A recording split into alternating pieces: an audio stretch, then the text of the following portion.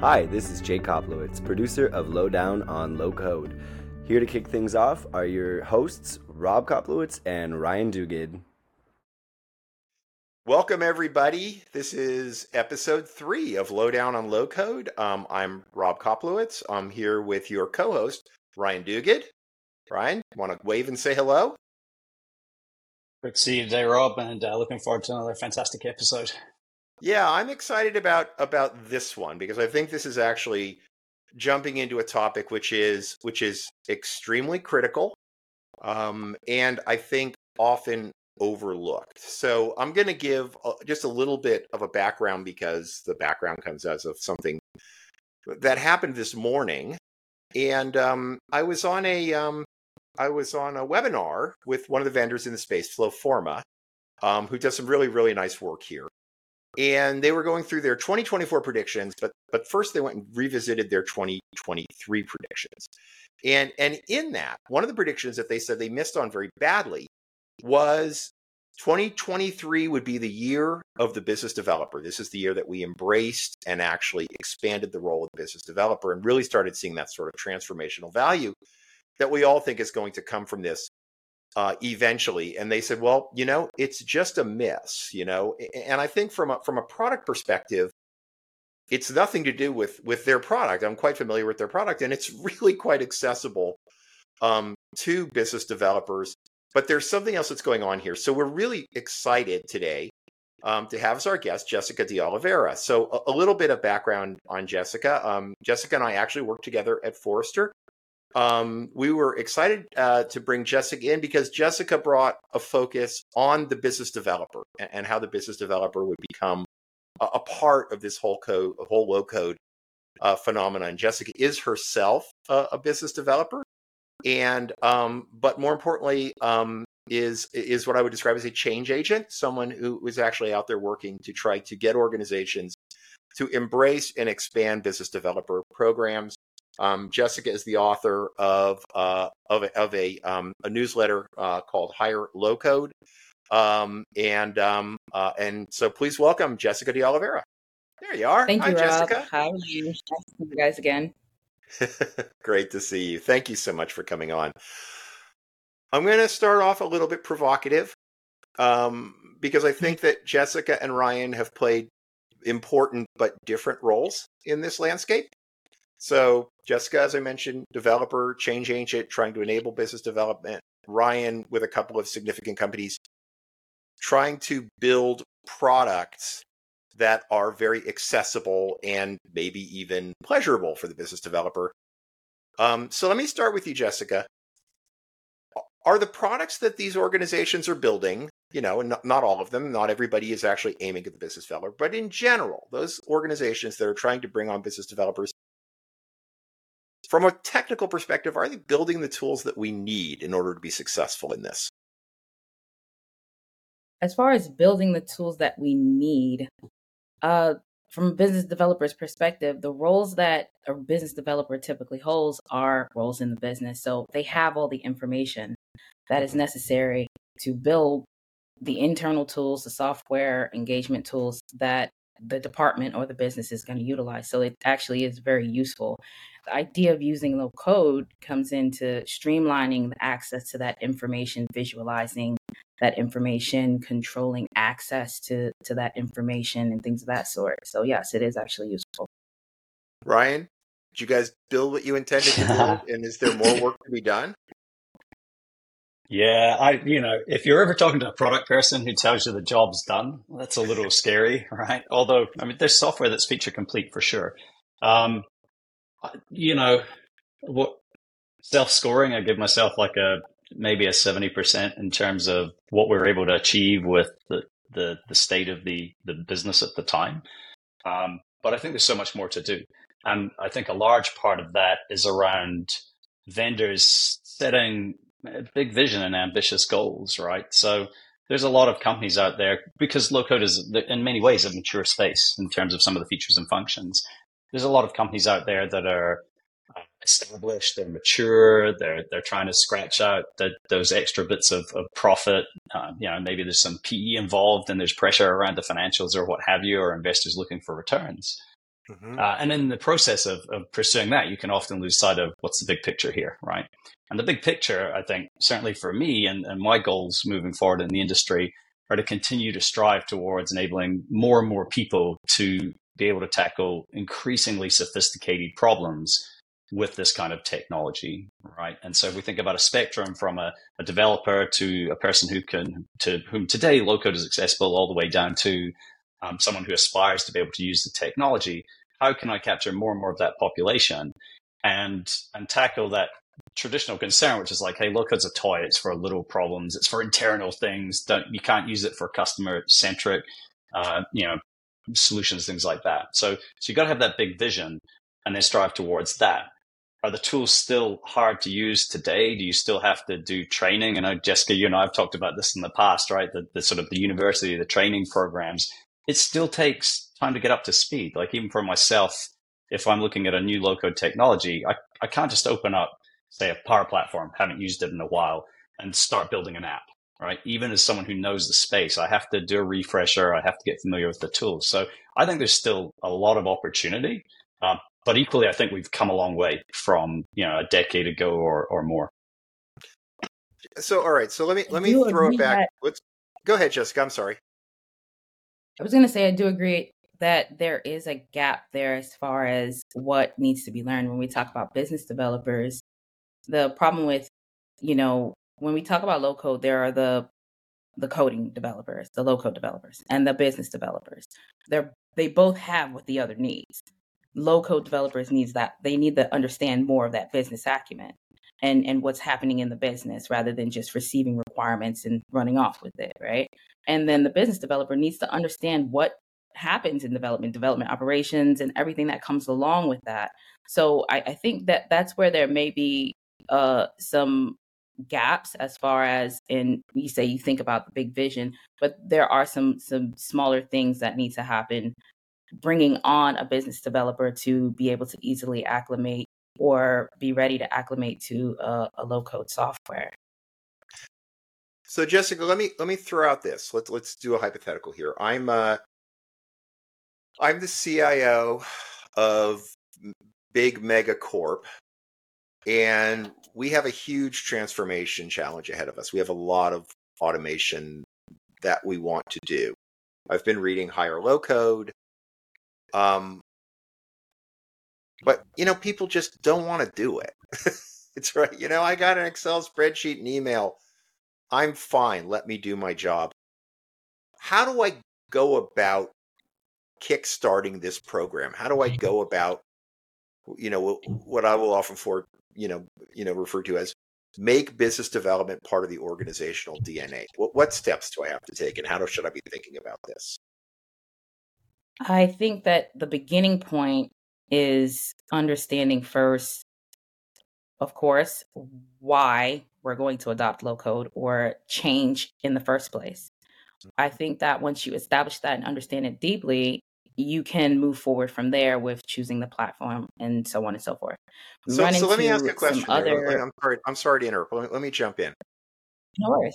Who does this vision come from? Is this a C-level vision that says we're on a mission to change how we do work and it's going to involve everybody? Where does this sort of big vision come from?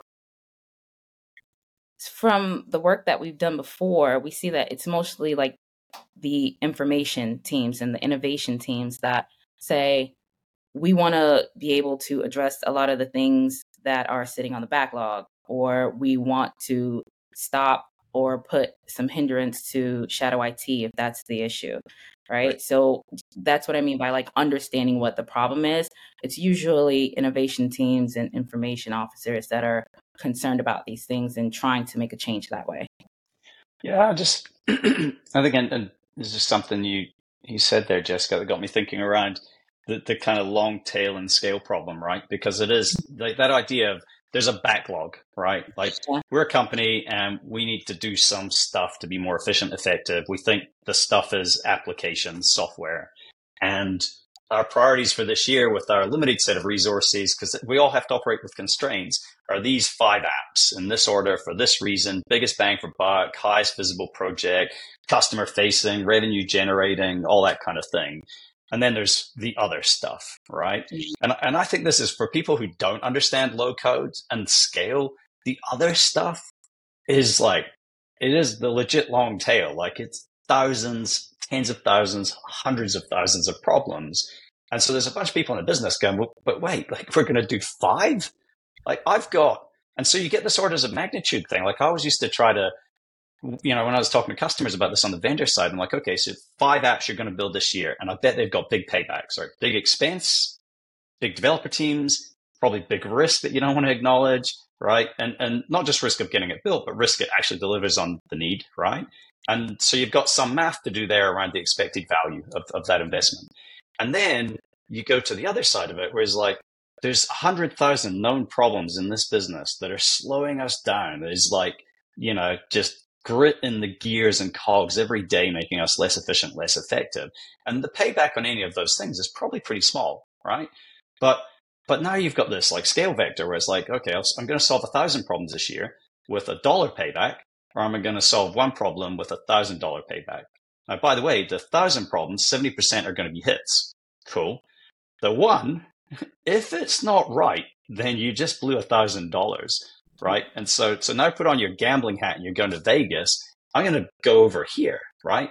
And it's not, the answer is both, but it's that kind of thing where that tackling that backlog. So then, Jessica, to your point, someone has to say, we got to go do this. Like this is an imperative. These problems won't solve themselves, and we can't stick our head in the sand. Well, as far as that, and that's actually one of the major issues, what you're referring to is when we spoke to customers before, everyone would jump to what would be the platform they're going to utilize. Whereas the greater challenge that they actually needed to understand was what fits within the budget of what we have to work with. That's the first thing. And that typically organizations end up landing on a spot where they have a software or a budget to work with, and they end up with whatever software fits within the resources that they were allocated, right? And then they had this idea that this one software is going to do everything, when really and truly it won't. When you were talking about those thousands of things, like that's when we end up with other, like I guess in some cases, some people might consider this lower value development in creation of tools and solutions. You end up with smaller, more adaptable tools like an Airtable or something like that to handle the small operation things, and then the more major platforms to handle the bigger solutions that need to happen. And so one of the major constraints is resources when we talk about adopting enterprise low code in any way, shape, or form, and the fact that there is no one size fit all tool, right? And that you have different types of developers that are going to be implementing things along the way, depending on what tools you end up adopting in the end.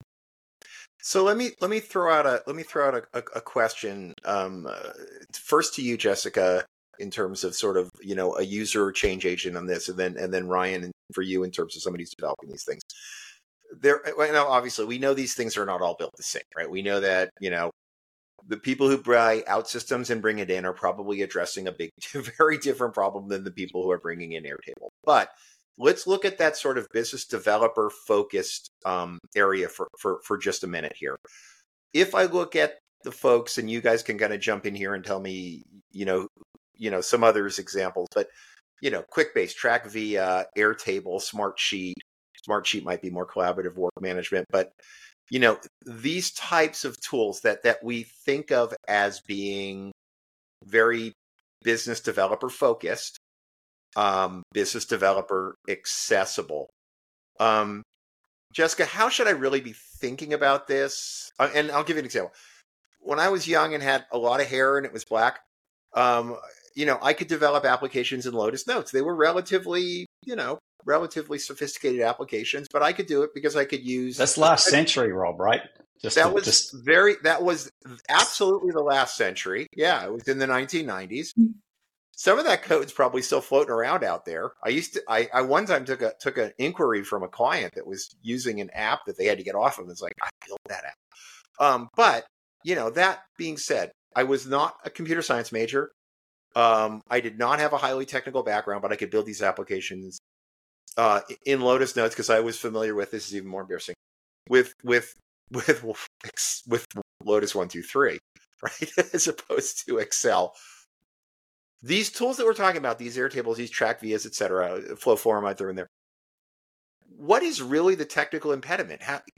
What do I have to be in my background to be able to access these tools and be effective with them?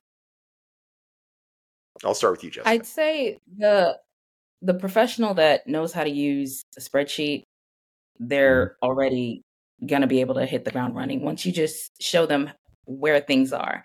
And I think that that's one of the majors for professionals. You know how to use a spreadsheet, you know how to see and view a tabular set of information, you're good to go. That's the first part for data. As far as a visual interface goes, if you know how to put together a PowerPoint, I mean, I know it sounds really simple, but these are the basics. Most people think they hear developer and they think they're incapable of doing a lot of these things. But when it comes to actually learning, then you can get deeper into how you relate information and integrate things and all that other stuff. But the basics of it is understanding how to put data into a schema. Yeah. Usually it's in some sort of like tabular view, and how to put components onto a screen that can bind to that data and then commit to actions that will create automation and logic in your interfaces. I try to dumb that down as much as possible, but that's it from the basic perspective. I mean, yeah, it's to not me, that that's hard. it. It's not a technical really challenge. Ryan, is that at some level, without sort of getting into your earlier statement about we want to enable very sophisticated applications, which we know will be yeah. To get to that long tail, is that sort of how you guys thought about it from building application perspective? Oh, the journey for sure, right? Like the starting point, I think for anyone is to Jessica's point, this concept of the Excel user, right? I do remember there was a meeting I went to for a very large vendor one time that was starting their journey on this front, and their goal was, if you can use PowerPoint, and so the story goes, and like, PowerPoint to a full-blown application might be one step too far just yet, right? Like, Jessica, to your point, I think on the interface side, that's an interesting place to explore, right? What Excel's super interesting because if you look at an Excel user, and this from my days in Microsoft, right? Like they're fascinating because it's everything from I can key numbers into cells through to I build massive apps with millions of rows and connect it to external data sources, right? And the cool thing about Excel is people can stop wherever they want on that journey or push through and progressively learn. And I think what's super interesting about something like Excel, and then this translates to these new products in that category, like an Airtable, is that you go a little on the journey and then what if, and then someone shows you like, oh, have you seen this formula? Oh, did you know you could do a left trim there? Oh, let me introduce you to a pivot table. And so people, you kind of, and each time you go on that journey, you feel a little special and you feel, rewarded and you achieve more and you help someone more out, right?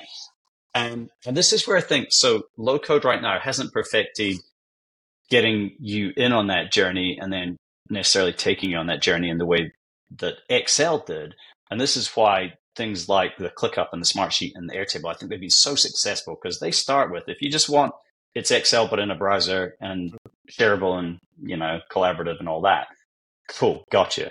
You want to then start using formulas and doing grouping and sorting and filtering and having some visualizations in there. It goes on that journey. And I think that's part of what's needed. And Jessica, to your point, and I'd love you to explore it a little more for us. So it's not just the old timies or the vendor side of this justifying their existence, right? But this idea that there's not one solution. Hey, my enterprise agreement with Microsoft is Power Platform, check, set, budget thing under control. We already own it anyway. That's our solution for everything. Or IT standardized on ServiceNow. Those are the two I hear all the time. And you're like, cool, you're Walmart, right? Just pick an example. You probably need Power Platform. You probably need ServiceNow. You probably have OutSystems. I'm sure the Airtable's somewhere in your organization. I know you have Nintex. I know you have QuickBase. I know you're using Knowledge Lake, like all that stuff, right? And so So it's interesting to get your take on that, like how people navigate that thing where you sort of have to break that dream or desire to have one thing and then show them, okay, well, which thing should you have and how do you align people to those platforms based on their unique attributes? That's a good question. So I like to start from a model of course, what the problem is, and then classifying them based on who's going to be solving this problem in the organization. And typically I look at it like that individual will has a skill set that will align with a particular type of platform, right? So classing the problem, then moving on to identifying who's the developer, and then what tool you're going to utilize to do that. You may end up, depending on which problems you're trying to tackle and in what timeline, you're going to end up with multiple tools. And I think that's a given. The idea is that you can't use an Airtable to develop a mission critical tool, right? So you're definitely going to be utilizing something a little bit more mature for your developers, your IT department, or your local developers. So the idea that you're going to have a one size fit all tool is a little bit far fetched. And I think that what from interacting with folks, what happens is they usually just settle for what's within the bounds of what their people can do, what they can do. Yeah. Let me press on that for just a second, because I think there's a dynamic that we often miss here. I think it's really hard to get our hands around, and I'd love you two guys to kind of weigh on this as well. So we're building an application, we're building it in OutSystems, we're building it in Mendix, we're building it in ServiceNow, we're building it in one of the tools that we think of as maybe an accelerator used by more professional developers, or people with more significant skills. Not something that we would think of as, I'm going to build 1,500 applications in OutSystems. There is something that I think is critical to this, which is the nature of building in these tools, even if they're being built by dedicated developers, is that they are highly visual, they are highly interactive, they are highly iterative. So as opposed to traditional coding, where you provide requirements and then you build something and then you show it to the user and they're like, oh, not even close. You do, even in a professional development environment, have the ability to iterate and pull the business in, much more quickly, much more effectively. I think Pega did this really, really well with some of their development studio tools, where even if the user wasn't the developer, the user was actively providing feedback to the interfaces, actively providing feedback to the developers to provide in real time in the application. How significant is this? To me, if we take this step, we bring the business user closer to the development process, which is critically important, even if it's separate from the next 2,000 applications in the long tail. Am I smoking the curtains? Maybe. So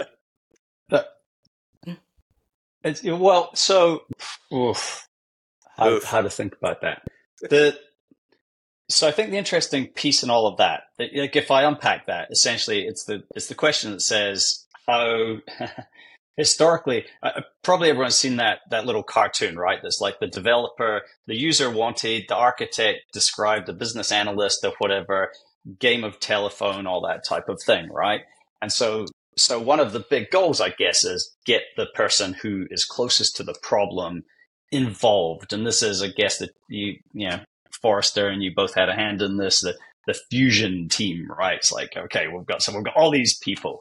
And it sounds super trendy, and ultimately, and it's the thing to do, right? Ultimately, it's about, okay, I actually understand the problem, and I'm in here. And so, I think, Rob, maybe there's a piece to unpack. Like you're talking about, okay, well, how did Pega work? There's a piece to unpack here that says, okay, how have we tried to solve that problem as professional developers? When you were just, hey, carte blanche, I'm .NET, I'm deploying to Azure, fully customized application. How do I solve this problem? Well, I've got a business analyst. They capture requirements. We go do all these, meetings and research and things like that. Well, what's actually happened is we got a lot more visual, right? And I don't know anyone in their right mind now who would go code up anything without saying, okay, I've gone through a whole bunch of work and the output is looking like Figma. business person, does this make sense? And I can click around it and it's interactive. Yep, we'll call this a prototype, right? And so I think the interesting question, maybe Jessica, it'd be good to hear what you're seeing out there in this regard, is how do you bring some of that goodness? Because the trouble with low code is like people just start running, right? Like, build, build, build, build, build. There are a lot of really terrible low code apps built, not because the vendors have done anything wrong, just people building were just building. Like I liken it to architect versus builder. Still get a house. Lots of questions around how it was put together, right? And so the upfront planning. So what are you seeing out there, Jessica, in terms of people like building fusion teams or practices and trying to get the business person in and get more prototypey, iterative-y, how's this going to work before we commit to it? Well, so what I've been seeing is, and it seems like everyone's in California, but all of the companies on the West Coast, apparently, they're hiring like business analysts to be that liaison, to be the runner between those who will actually be interfacing with the application and the developers of the application. And now they're starting to basically use an asset that's already on the team to be more of that person to make sure that once we roll this out, this is exactly what we needed. This solution is what we thought it would need. They're going to get the requirements and they're from the end users and taking them to the developer. So they're now adding more to their duties. They're adding more to their role where they're more a part of that diverse team, using business analysts in that sense. So, and other roles as well. This kind of just speaks to how the business developer is becoming a lot of different people in the organization. It's not just one set person, but these are the actual requirements that they have of these people now, that they need to understand what it means to go get requirements from the user, give them a mock-up of what it might look like, and then actually bring that back to developers to go ahead and make it. So they have a runner now. That's what I'm seeing. And people are trying, or I should say organizations are trying to hire more for this type of role because it seems that it's lacking in that sense. The end users need to continue to provide what they were hired to do. And there needs to be someone who's going to be able to support this transition into whatever digital transformation or the adoption of a new tool or streamlining whatever system that we're working on at the moment. And that's what's happening. They're just appending onto roles that already exist in the organization. So Jessica, this role that you're describing, is this just what we used to call a business analyst, but taking advantage of new opportunities that we have available through low code? Is that liaison role still just better, or different? Adding to their duties. Also, it's not just a business analyst. It's pretty much any role that can align with understanding the two sides of it from the end user perspective and the developer. If you can go get requirements and you understand what that means, and you understand how to flesh those things out and bring them back to the developer, then you got the job. Right. Ryan, any more questions for Jessica? Yeah. This has been great, but I don't want to cut you off if you have any more questions while we have her here. Oh, no, I mean, there's lots bouncing around in my mind around this, because I think fundamentally, if I get to, there's probably, and obviously we had a little bit of chat about this in the pre-meet, right? But there's this idea that we've just talked a lot about, okay, what's the technology need to look like, and what the vendors need to do, and what are the roles and what have you. And then there's the incentives and the motivations and the rewards and the compensation and what have you that goes along with it. So I think if I had, and Jessica, I know in the past, like these are two big topics I feel like, and if my older memory serves me correctly here, one is like, how do we train and educate, and what can the vendors do, and potentially how can vendors collectively work on that problem, right? And then the other one is, how do we solve for just these cultural changes that have to happen? So it'd be great to get some of your parting thoughts on those two dimensions, right? Like one, okay, vendors, you're all trying to make your product technically better, but what could you do to enable the masses? And then the other side is, what advice would you give to business leaders that are going to give the motivation and the encouragement for people to come on this journey and learn more and participate more in the process? Okay. So as far as vendors if you're referring to as far as training goes, for training, I think that first of all, vendors have come a long way. Just 4 or 5 years ago, there was no access to any platform. Everything was gate kept. So the available training that's on the market is a great step up. And as far as what more they can do, I think that letting people know that it's there. Because I tell people all the time, you can learn any local platform. Most of them have free training where you can go build and actually build an application, right? So a lot of from some of the research that's been done, a lot of universities are partnering with vendors to make sure that that's a skill that's being handled before you even get out of school. So that's adding to the widespread awareness or building up on the awareness. And that's a great start. As far as what was the other one? What Just the cultural, if you go, okay, top down, like what does a CEO do? What does the CIO do to try to, or specific line of business owners, right? Like I'm in HR and I want my team to do more, to build more, to be more efficient. And so how do I encourage, motivate? Like, are there gold stars? You built an app, high fives? Like, what's the best approach there? I think that you run into a few issues with some of the ideas that have been prompted in the past, which is just kind of like complete rollout, and then you get pushback. So the idea I've had in my mind about this idea is that it has to be a company wide cultural change, and that's a big thing. So you to start with a contained space is where I would begin. Find people that are interested is where most organizations had already started. And then an organization that doesn't have any interest usually abandons the idea. But I think that if it becomes a company wide change, that everyone has to be a part of this change. There can't be pushback if everyone's a part of it, right? So, I mean, I'm pretty sure people will be sour about the idea. There'll be people, but it has to be something that everyone has to be a part of, and it's not seemingly like it's just us and we're doing more and for less or for the same price or the same incentives. And if there is available resources for incentives, that's a great idea. And then maybe you'll have some bandwagoners who'll jump on board. But the idea here is in the end is to create everyone who are problem solvers and not just drones behind a computer anymore. And I think that's the main thing that business creating a business development environment provides for an organization is show everyone that everyone can be a part of fixing the problem that you're complaining to IT about for the past how many ever years. So, yeah. What It's interesting. Rob, I was just, future episode idea. Maybe we can get to the scale where we can invite the guy on the show. I was just listening to a podcast with Jeffrey Moore, Crossing the Chasm. And something you said there, Jessica, just got me thinking about that. This idea of start in a place, right? So it's go find the department, the team, the function, the leader that says, I'm all in, right? And this is like, honestly, this is usually how, like at Nintex anyway, this is where we saw the success. Like someone gets it and goes with it. And then like, how do you just progressively build that flywheel around them?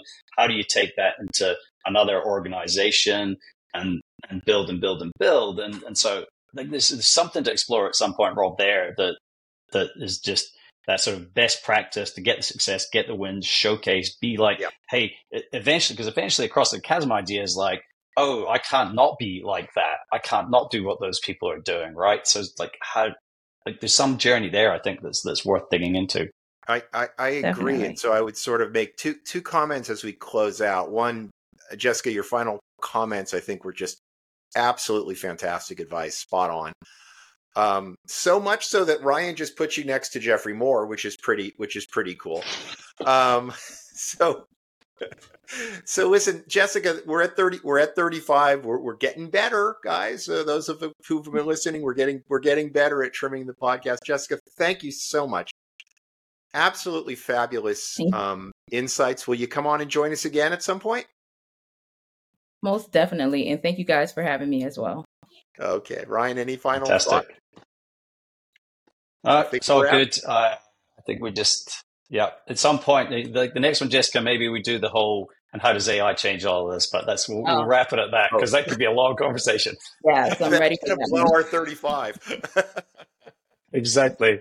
All right, All right. Jessica, thank Thanks you. very much. Jessica, thank you again. Hire Low Code is the newsletter where Hiring you low code. Hiring Low Code is where you can interact with Jessica in an ongoing way and get her advice on this topic.